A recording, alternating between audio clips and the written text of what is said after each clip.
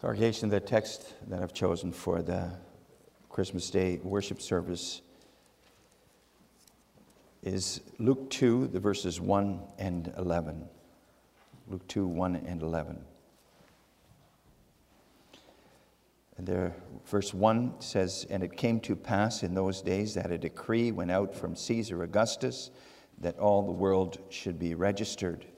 And then verse 11, "For there is born to you this day in the city of David a Savior, who is Christ the Lord."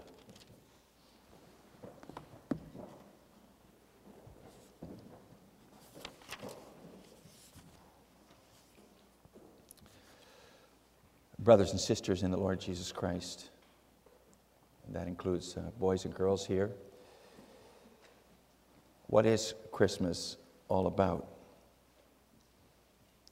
As Christians here, we know it's not just about the decorations and lights and gifts and big dinner and sentimental things, right? We remember Christ's birth, but what does that birth mean for us to celebrate? What does it mean for us to celebrate the birth of Christ?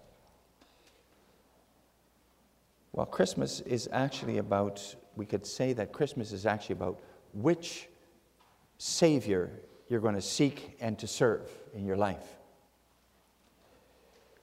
It's about which Lord you're going to have over your life. And not just today, but every day of your life, about choosing who you will serve. The Son of David, born in Bethlehem, or another Lord, another God. When Joshua led the people into the promised land and said farewell to the people just before his death, you can read about that at the end, near the end of the book of Joshua. He said to them, "Choose whom you will serve, the gods of the Canaanites or the Lord." And Elijah said the same to Israel at Mount Carmel so many years later. "Choose whom you will serve. If Baal is God, serve him. But if the Lord is God, serve him." The celebration of Christmas is then a call to everybody, also to us here today, to choose who we will serve. Choose who you will serve. The Lord Jesus Christ, born in Bethlehem, or a Lord of your own making, a man. And the theme for this Christmas Day sermon is then, choose whom you will serve. And there are actually only two choices. Either, first of all, the man who wants to be God, or, in the second place, the God who was willing to be man. Let's see, first of all, what the man who wants to be God is all about. In verse 1 of Luke 2, Luke the evangelist places the stable in which Christ was born right in the middle of the world political situation of those days. And the world politics of those days, and that included at that time the religion of those days, wasn't that much different from what it is today. Of course, there were no cars, planes, telecommunications, computers, guns in those days, but it was the same political unrest, same terrorism and so on as you read about in the papers and hear in the news today, religious fanaticism and so on. Things that took place today also took place in the world of those days. Not a lot has changed if you look into it farther. Well, in those days, a decree, an official command went out from Rome, from Caesar Augustus, that the whole known world had to be registered. All the residents of the Roman Empire, which was basically the known world at that time, from Spain to India, had to be registered. Quirinius, Caesar's appointed governor of Syria, had the job of making sure that the Jews were registered in their place of birth. It was something like a census taken by Statistics Canada every few years. But this was not just counting people, for instance, for taxation purposes. This registration didn't only have a political purpose, but also a religious purpose. It was all about the glorification of the emperor, even about worshiping the emperor. Because you see, in typical Near Eastern fashion, the Roman emperor, the Caesar, had begun to see himself as God, as a God who had a right to the worship of all his subjects. Julius Caesar, Caesar Augustus's father by adoption, he had been given the title Divus Julius, which means Divine Julius. He was regarded as a god. He was worshipped in temples. And his son Augustus was then called Divi Filius, which means son of God. And the name Augustus itself means the most highly exalted. In fact, Augustus also took on himself the title Soter, which means Savior. Caesar Augustus, mentioned in our text, considered himself Lord and Savior of the world, a god. His legions had conquered one country after another by brute force. He brought about a measure of peace in the world at that time called the Pax Romana, Roman peace. In fact, Augustus' birth was to be the beginning of a whole new age for mankind. The years were to be counted from the day of his birth. The day of his birth was day 0, and then they were to be counted from there on. And he was to be then worshipped as the Son of God, a God himself, God over his dominion. But he was ruthless. He ruled by brute force. And his reign was marked by corruption and immorality. Augustus, then, the emperor when Jesus was born, was a man who thought of himself as God, a god. And in this, brothers and sisters, boys and girls, Caesar Augustus is just the tip of the iceberg, actually. The tip of the iceberg of fallen man's desire throughout history to be his own God, Lord and Master. In paradise, you remember the serpent, the devil, said to our first parents, Adam and Eve, if you eat of this tree, you won't die, but you will become like God. Man fell into sin in the beginning because he wanted to be God himself, his own God. He didn't want to serve God on high. He wanted to be his own God, to serve himself. And that wanting of man to be God himself, that became embedded in man's nature after the fall. And that has continued right on to today. And it's also our nature as we sit here today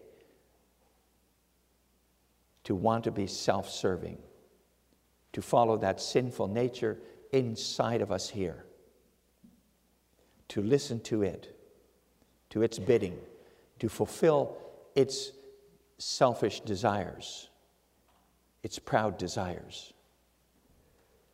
That's how it is with each of us. We want to decide for ourselves what's right and what's wrong for us. By nature, we all want to be our own Lord and God. That's the basic nature of sin. Not wanting to submit to anyone above us, not even to God, whose will alone is good.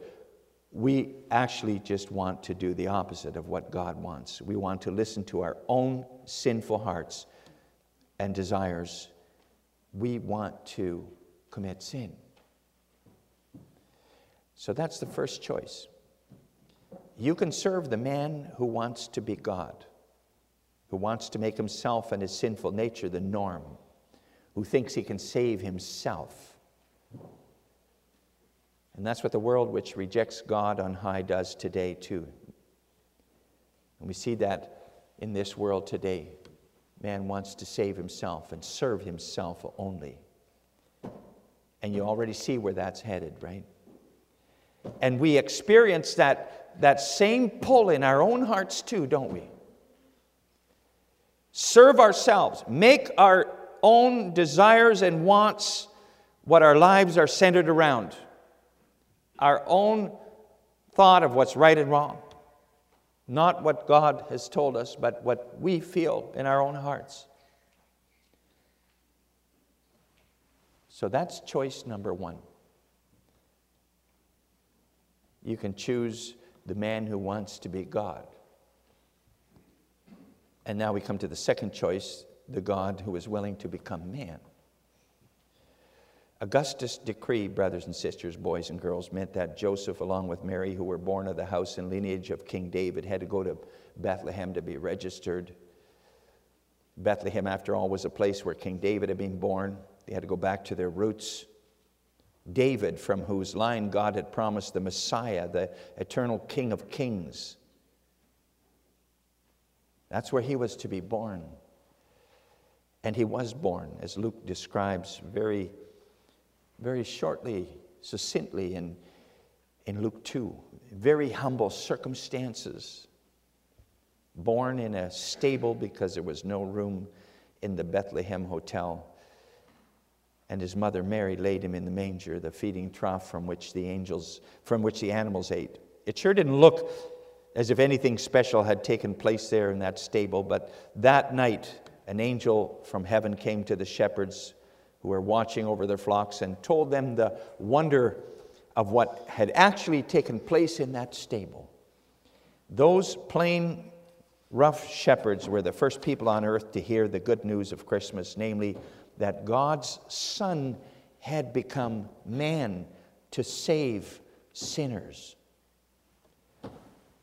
The messenger from heaven used the same kind of words Caesar Augustus wanted to have applied to himself. The angel said to the shepherds, Luke 2, verse 11, he said to them,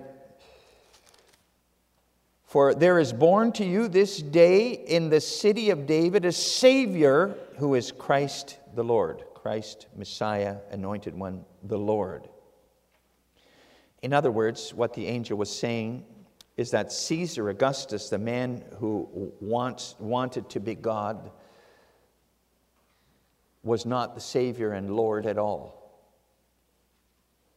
No, that child, that humble child in that manger in the stable in Bethlehem, he was the one sent by God Himself, anointed by God Himself to be Savior and Lord.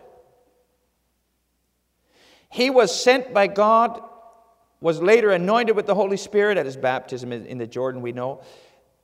And that's why He's called Christ, Anointed One. And He is Lord and King, sent by God to save His people.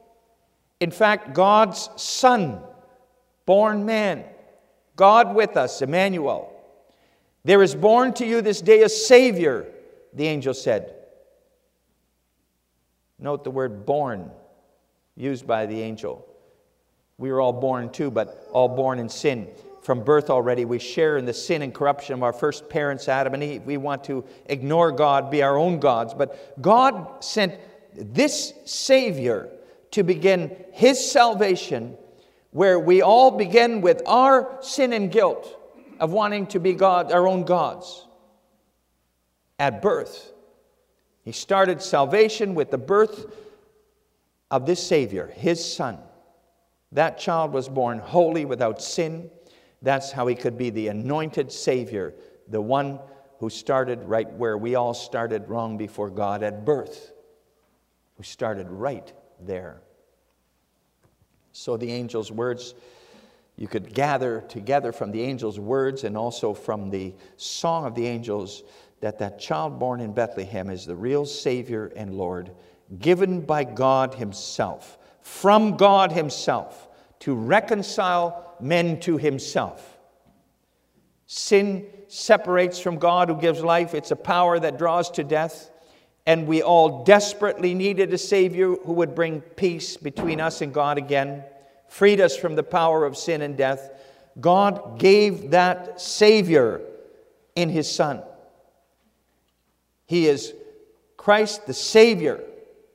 Savior in his Son, born of Mary in all humility in that stable. The angel's birth announcement in the fields of Ephrathah and the song of the legions of angels afterwards described just such a Savior as was needed to deliver man from his own pride. And it's important to also note that the angel said, verse 11, "For there is born to you this day in the city of David a Savior." To you. He addressed those words, of course, to those shepherds originally, but not just to them. It's recorded for us too in the Bible. He also said that for us here today, as we listen to that message of our text.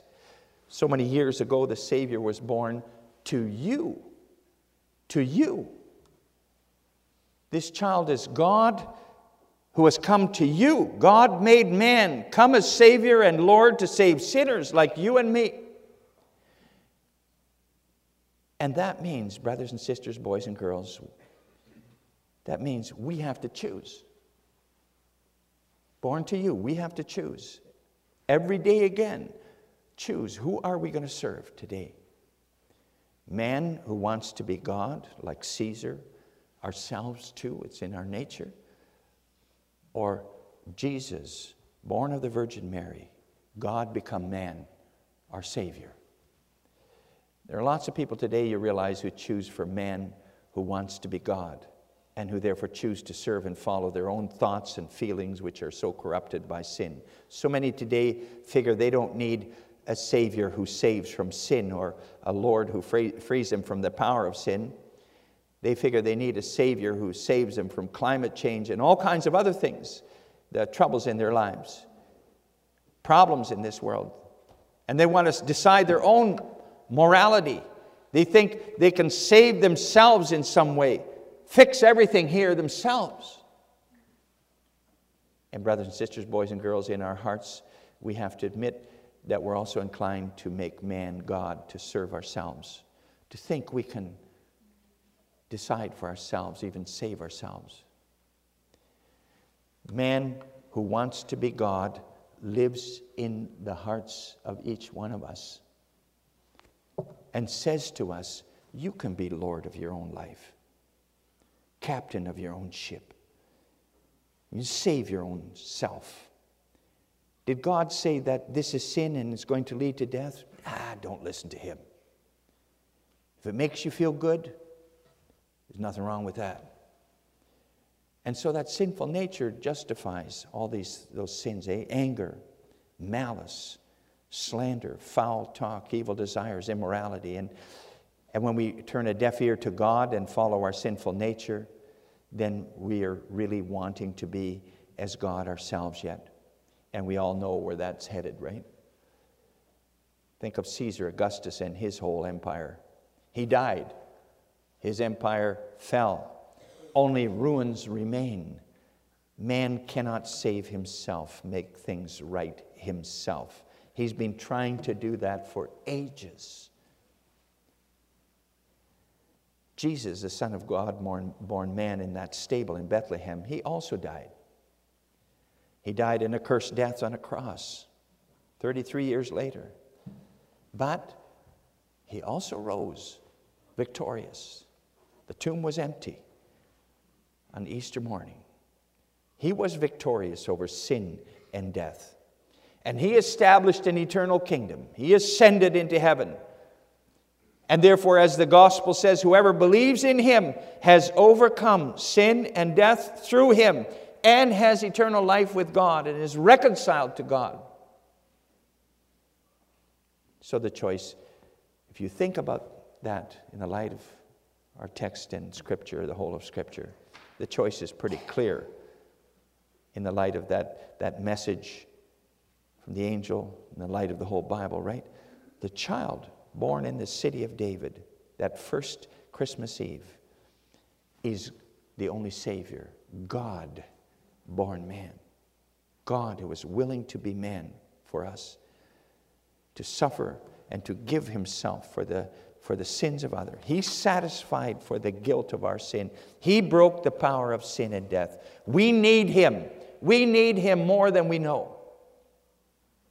Choose Him then, brothers and sisters, boys and girls, young people. Choose Him as your Savior and Lord, the Lord of your life every day. Choose Him as both Savior and Lord, though. Because it's so easy to say, oh, I want Jesus as my Savior, but I don't really want Him to be the Lord of my life. I don't want to change this and that and that and that. It's so easy to say, I want to be delivered from the guilt of my sin, but I still kind of want to hang on to the sin too yet. John Calvin once said, if we separate Christ the Savior from Christ the Lord, we end up with a divided Christ who cannot save us. Christ will not justify sinners if they are not at the same time also willing to be sanctified. So far, John Calvin. So, choose for the God who became man today, every day. Choose Him completely as Savior from your sin and as Lord of your life. He was born to you in the city of David to be both Savior and Lord. Bring your sins to Him in all humility. Serve Him as the Lord of your whole life.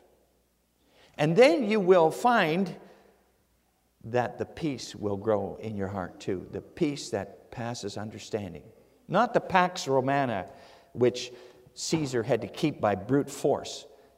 The peace beyond understanding, because it's peace with God.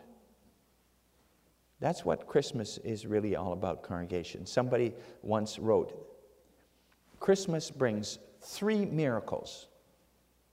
The first is that God became man to save us. And the second miracle is that He was born of the Virgin Mary to make a new beginning for us. And the third miracle is that we can even choose for this Savior and believe in Him, because that comes from Him too, from His Spirit. So by the power of His Spirit, choose every day again the God who was willing to become man. Amen.